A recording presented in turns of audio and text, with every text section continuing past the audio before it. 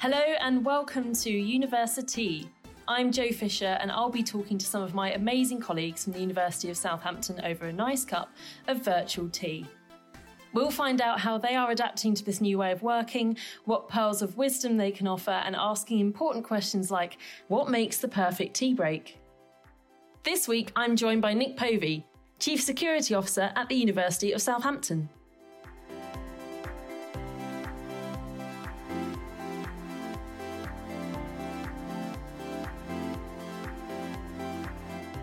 Well, hi Nick, it's really nice to meet you. Hello, nice to meet you too. Have you got your cup of tea ready? I have got my tea here, yes. Excellent. How many have you had so far today? Because this is a morning chat. This is my fourth. We do start quite early in our department. We're normally in the office by about 6 o'clock.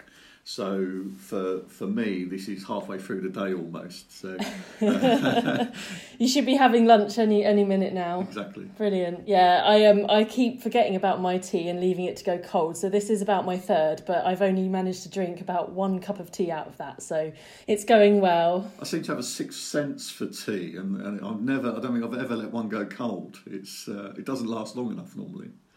That's a good skill to have. Yeah. I think a lot of us could do with that. So how are you finding things working from, are you working from home? Is that how your job works? I am. I mean, I don't normally work from home. I don't think many of us do. But it's different times now, isn't it? So I normally would be in the office Monday to Friday, but on call pretty much 24/7, 7 days a week. So my hours normally vary depending on the needs of the university and what's going on. Myself and my 2 managers who I work with, Ray and Andy, we made the conscious decision that when we locked down that we would all relocate to home. And the primary reason for that was that we're trying to protect the teams that are in university at the moment, and they're working 24/7 in the university, trying to keep the university ticking over, keeping it safe and doing all the jobs that they need to do. And what we don't want to do is to be the one link to the outside that brings in something nasty. So we've made a conscious decision to try and work from home as much as we can. So the majority of my time now is spent in my dining room at home, which is challenging because my wife's always working from home as well. She works in London normally, so she's now at home, and we've got a 5-year-old running around as well.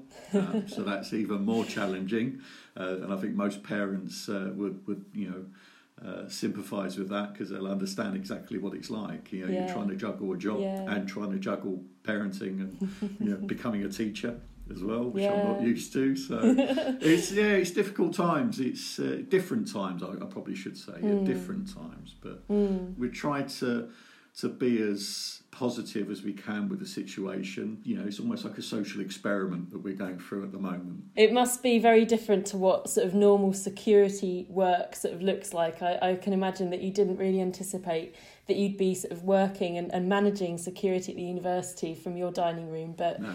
These are strange times that we live in, so it's a whole new world. How are you finding sort of managing sort of childcare and homeschooling, I suppose, as well? We have to have a structure. That's what we found very early on, that we needed some kind of structure.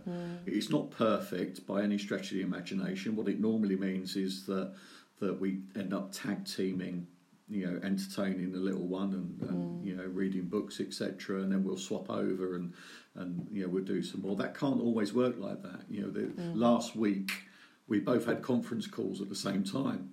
And that's part of the job. So I'm sure I'm not the first person to say, unfortunately, we plonked her in front of an iPad for half an hour. I said, right, entertain yourselves, and off we went and did what we needed to do. But it's needs must. So it's very different to what we're used to, but we're making the best of a bad situation, I would say. Yeah, I think that's probably a good approach and a good attitude to have. We can't change what's happening, so we might as well do what we can to sort of get through it and see the positives. So if you weren't, working from home, or we weren't going through lockdown, what would your normal sort of working day look like? Well, for me, I would normally get in shortly, if not 6 o'clock, shortly after 6 o'clock in the morning. The reason I get in so early is because that gives me a head start on the day. If we've had incidents overnight or into the previous evening, it gives me an opportunity to investigate them and find the answers which are to the questions which are obviously going to be asked when the rest of the university comes into work in the morning. So I like to have the answers ready to go. I would then review any staff issues that have occurred over the last 24 hours. I'd normally have a meeting with my two managers and the supervisor if need be, and we'd sit down and have a chat about what needs to be done, try and plan the day ahead and the week ahead.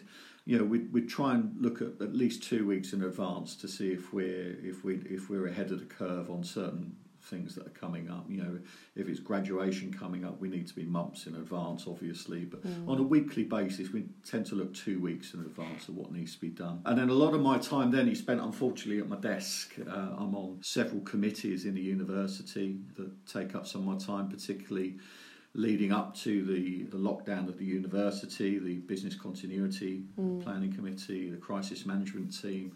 That was, I had to be involved in that from early doors and input from a security perspective.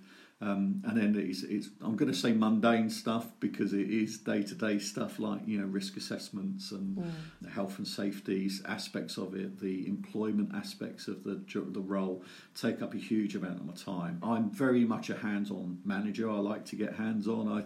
I find that I go a little bit stir-crazy if I'm at my desk for too long. So I tend to break it up, get the stuff that needs to be done.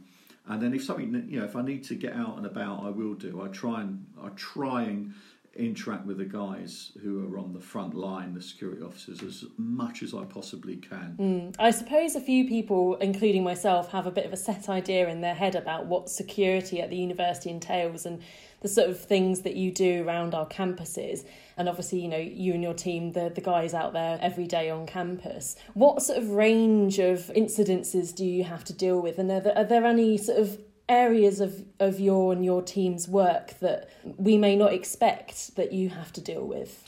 That's it's like a Pandora's box, that one. We're the only department that are there 24/7. We're there at 3 a.m, 3 o'clock in the afternoon, 7 days a week. Christmas Day, we are there. So anything that happens on the university out of the norm would tend to have an involvement of security. We dealt with everything from first aid incidents all the way up to horses loose on Wide Lane Sports Ground.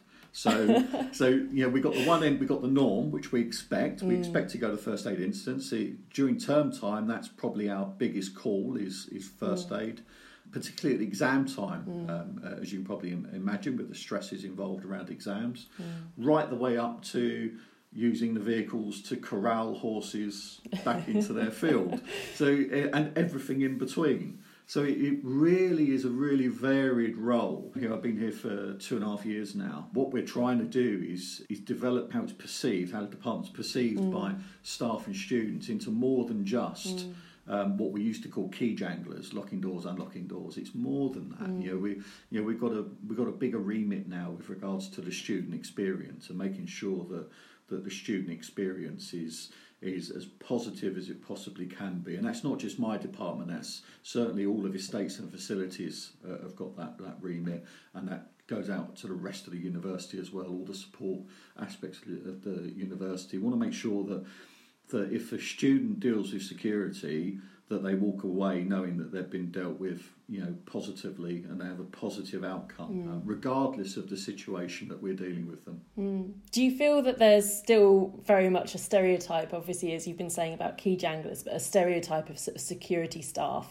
And is that something that you're trying to sort of dispel and change? Yes, I do. I think that it's very easy, and we don't help ourselves, to be honest with you, because we put our staff in uniforms, so there's automatically a uniformity there, bright fluorescent stab vests, and we send them out to deal with first aid incidents, and we send them out to deal with road traffic accidents. So there's already that perception that that's what security does, and what they don't see is the other side of it. They don't see the 3 o'clock in the morning security supporting students with mental health issues on campus. They don't see us supporting professors who have got an issue with their work in their office. They need to gain access to that.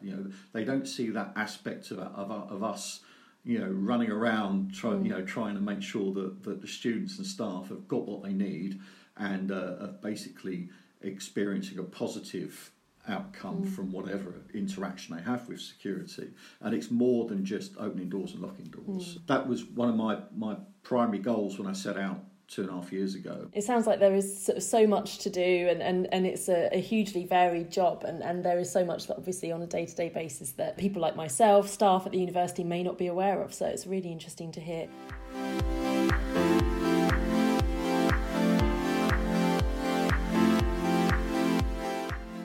You automatically think that Highfield campus and our other campuses are going to be pretty empty during lockdown while many of us are working from home. But as well as your security team, there's probably quite a few other people still working on campus. How many people and groups are still working? It's difficult to give a number, but you're right. There's a lot of different departments and a lot of different functions still carrying on. Some of it in reduced numbers as expected.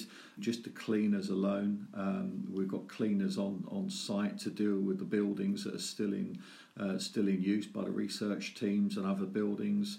We've got the electrical and mechanical teams working hard to make sure that the buildings are still doing what they should be doing, including all the building checks and making sure that all of the important safety checks that need to be done are still continuing, because we can't ignore the fact that the fire safety systems still need to be checked, etc. And the mechanical aspects as well need to be checked. So they're still on site doing it. Landscaping teams are still there, making sure that the place doesn't turn into a jungle. So they're working hard, and particularly with the vaccine trials that we're doing, the catering teams were in as well, making sure that the NHS staff were catered for, and that also it doesn't include as well the professional management aspect that are on site, making sure that all of this is working as it should do. I'm scared that I list loads and then miss some out, because there are still quite a few of the support functions on site, making sure that everything is doing what it should be doing, so that we can open the university as quickly as possible, as and when we get the go ahead and the green light. Yeah, there are so many amazing people still sort of going to and from campus and making sure everything's running smoothly, and that we're contributing to the effort against the virus, but also keeping everything safe and keeping everyone well. So I think huge thanks to everyone who's in those teams and working really, really hard still on campus.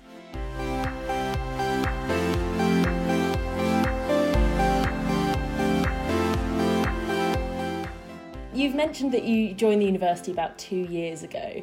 What was your sort of career trajectory before that? Sort of where did you work before? What was your sort of career journey like? Prior to the university, I worked for over 20 years in the casino sector, in surveillance, primarily in London as a surveillance officer. I started back in the day, 1996, I think it was, I joined back then. So I spent a little bit of time doing surveillance, and I was promoted up to regional manager and then head of security for the large corporation. And we had casinos everywhere from Southampton to Scotland, out to Cairo. So I spent a lot of time travelling. Amazing. A lot of time investigating crimes, and essentially just trying to catch thieves. That was our primary role. That sounds so dramatic. I bet you have lots of sort of exciting and interesting stories from that time. I can imagine that lots went on in the casinos while you were there. Yeah, when I look back at all of the jobs, as we called them, that I was involved in, there are far too numerous that I can't remember all of them, and it'll just take, I'll just see something on TV and go, oh, I remember that I used to deal with something like that. Yeah. So yeah, there was some really interesting stories, some really fun people to work with. It's not for everyone. It's a very unique industry in as much as very long hours, a lot of travelling. It's not as glamorous as it sounds working in casinos by any stretch of the imagination. It's nowhere near as glamorous as it may seem. Literally, when you're eating a ham and cheese toasty in the basement of a poker room, the shine soon wears off. My team were involved in some really big jobs. The last 5 years of me working in the industry, we ended up at the Supreme Court which is the first time that a case like that had gone to the Supreme Court that involved a £7 million theft by a poker player. So it was really interesting times. I made the decision to leave and come to the university because, that 22 years in that kind of industry is a long time. The shine had worn off for me, to be honest with you. When you're flying in from Cairo on the Sunday and then up to Manchester on the Monday and Birmingham on the Tuesday, and you don't get to see your family. You don't get to see your kids. It takes its toll on your health as well. I was going to say, it's a very different job going from working at a casino, I assume, to working at a university. And were your family a big part of that sort of career change decision, or was it also an interest in maybe what goes on at the university as well? Funny enough, I've been keeping an eye on the university for, because I've lived in Southampton 11 years, and I knew about the university but didn't know a lot about it. And this sector had always interested me. I knew some people who had worked in here before. One of my friends was a security manager up in Birmingham, and he raved about it. It's a great industry to work in. It's very positive, and you feel like you're actually contributing. And I think adding up all those parts, but the big part for me was the family. Spending more time with the family, spending more time at home. I do very little travelling with the university now because there's no need for me to do that. I'm based at Highfield. So that was the primary reason for me changing careers, and I don't regret it for a second. I love it here. I'm working with a really great bunch of guys and gals. They work very, very hard. They do a really tough job, to be honest with you. And I've got a great team around me as well, in management, both above and below. And I don't regret it for a second. It sounds like it was a good decision made to move jobs. I've got no doubt it was. I think that I'm healthier now than I ever have been, certainly for the last 15 years, I would imagine. It helps me that both my managers are what we call racing snakes. They're in the gym every day, they're cycling, they're running, and that gives me great incentive not to be outdone by them. So I'm trying to keep up, but I'm a long way back though, to be honest with me. It's good to have some healthy competition to keep you moving, keep you motivated. Yeah, 100%.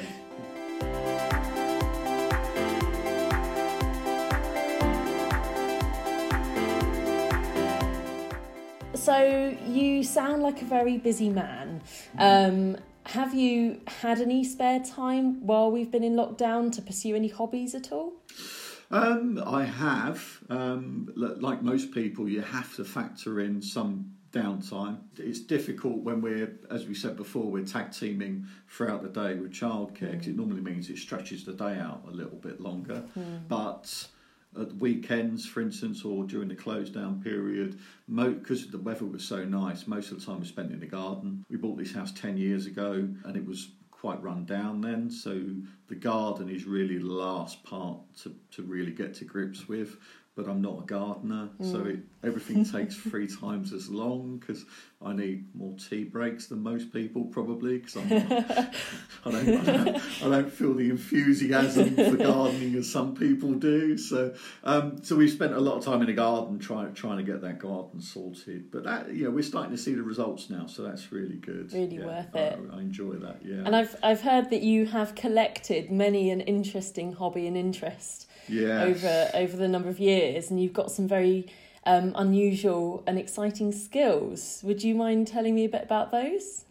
Yes, luckily my wife's not in the room. I should be laughing out loud now, because she always takes the mickey out of me, because I'm one of these people over the last 20 years where if something piques an interest, I'll throw myself into it, learn as much as I possibly can about it, and then discard it and move on. So I'm a serial hobbyist, much to her annoyance, as you can probably imagine.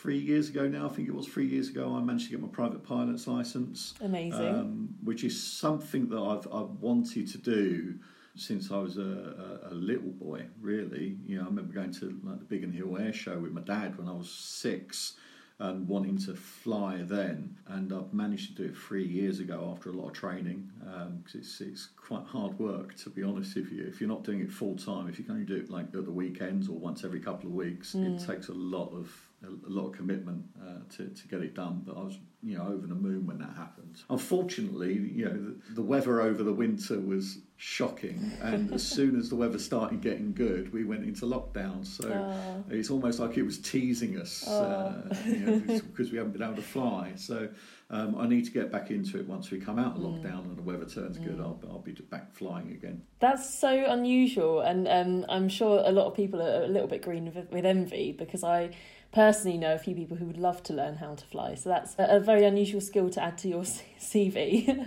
Could you tell us a bit more about what you actually have to do to get your pilot's license? Because I can imagine it is very, very complicated. Yeah, it can be. It can take quite a long time, anywhere up to a year to get your license, maybe even longer if you're unlucky with the weather or the likes. But I think it took just over 6 months for me to get it, and that was quite quick, but I was quite lucky with the weather. Essentially, it's broken up into different areas of training. You've got your flight training, which is where you're sitting with a flying instructor up in a plane and you're learning how to control the plane and fly the plane. Then you do your exams. At the same time, you do your ground exams, which are I think there's 9 exams in total, where you do quite complex exams. I mean, the manuals are probably about an inch thick each. Everything from air law to navigation to meteorology. So you have to retain this knowledge and do the exams, and then you come to your actual flight tests. The final exam is with a flying examiner, where you go up for a couple of hours and they ask you to control the plane and do certain manoeuvres. The scariest part is in about the middle of your training, when you've just done your navigational exam. You've got to plan a route to 2 different airfields, and it's about 200 miles, I think, route you've got to plan. And you've got to land at 2 separate airfields and then come back to base. But you're on your own, you're solo, you're not allowed GPS, and you've only got to use a map and compass. And that, for most students I've spoken to who were going through it at the same time, that's the most daunting test to do, because you're on your own, you're 200 miles from home in a strange airfield, looking at the weather, hoping it's not going to cloud over, and bearing in mind you've probably only done about 20 hours of flying at that point. It's quite daunting, but the payback is when you get back to your home base with a little bit of paper that's been stamped by the other airfields. It's a massive sense of achievement, and then that you're pretty much on the home stretch. You've done the hardest part. You've just got to get through the final exam. That sounds incredibly intense, but dare I ask if you passed with flying colours? Very good, yes. I did pass, thank God. Yes, I did pass. I certainly wouldn't say it was flying colours, but I did pass, which was good enough for me. I'll take that. Brilliant.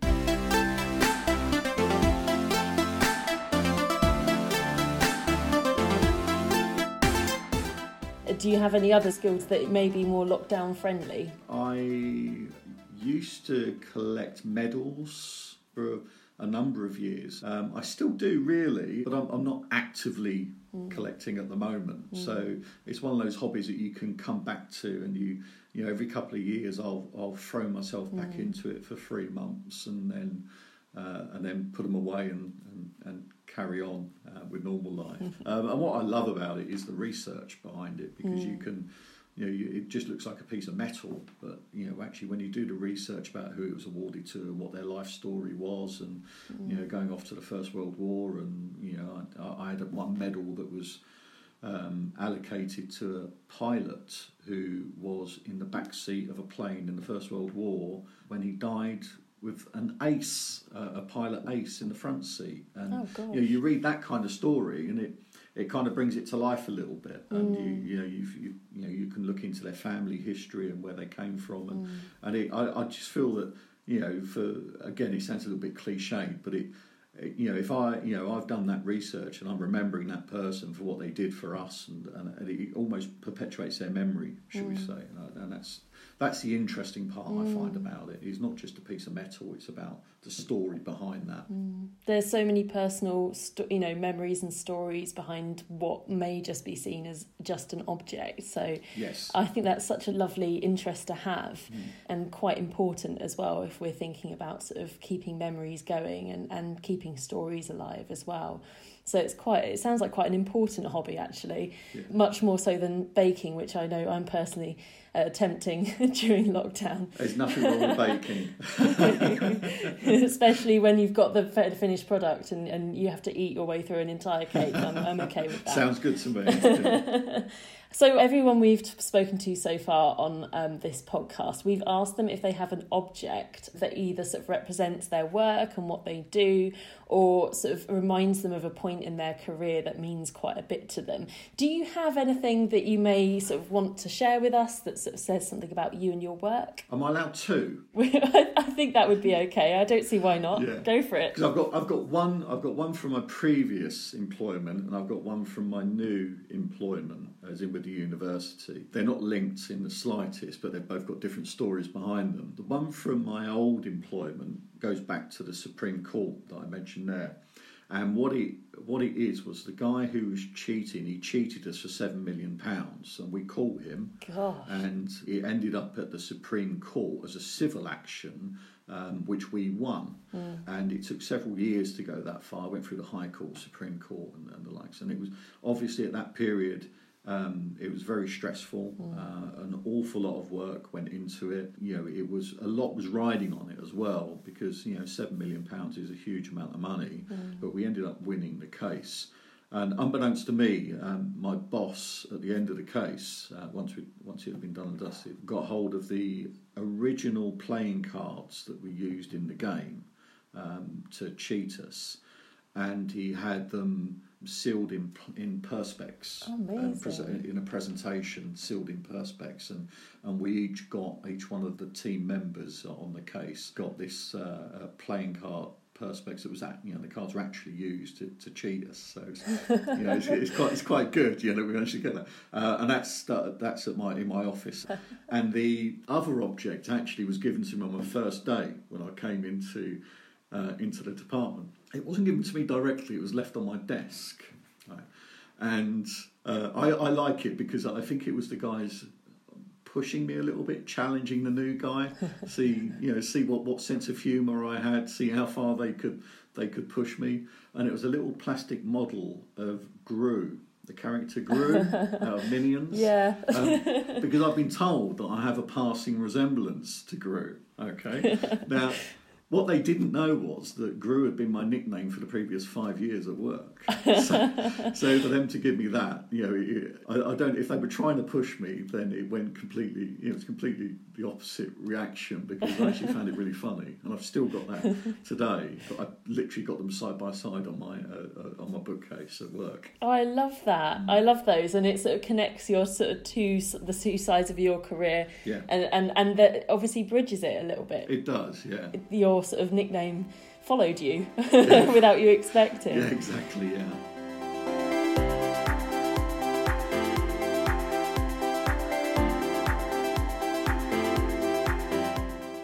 If anyone listening sort of fancies keeping up with what the security team are up to, or even getting in touch if they have any sort of questions, how can they sort of stay in touch with you or send any messages? If they need to get in touch with us, then by all means drop us an email to a CCR, which is Central Control Rooms, and we'll get that, or send me an email directly, and I'll get that directly. We've got a website and a Teams page as well.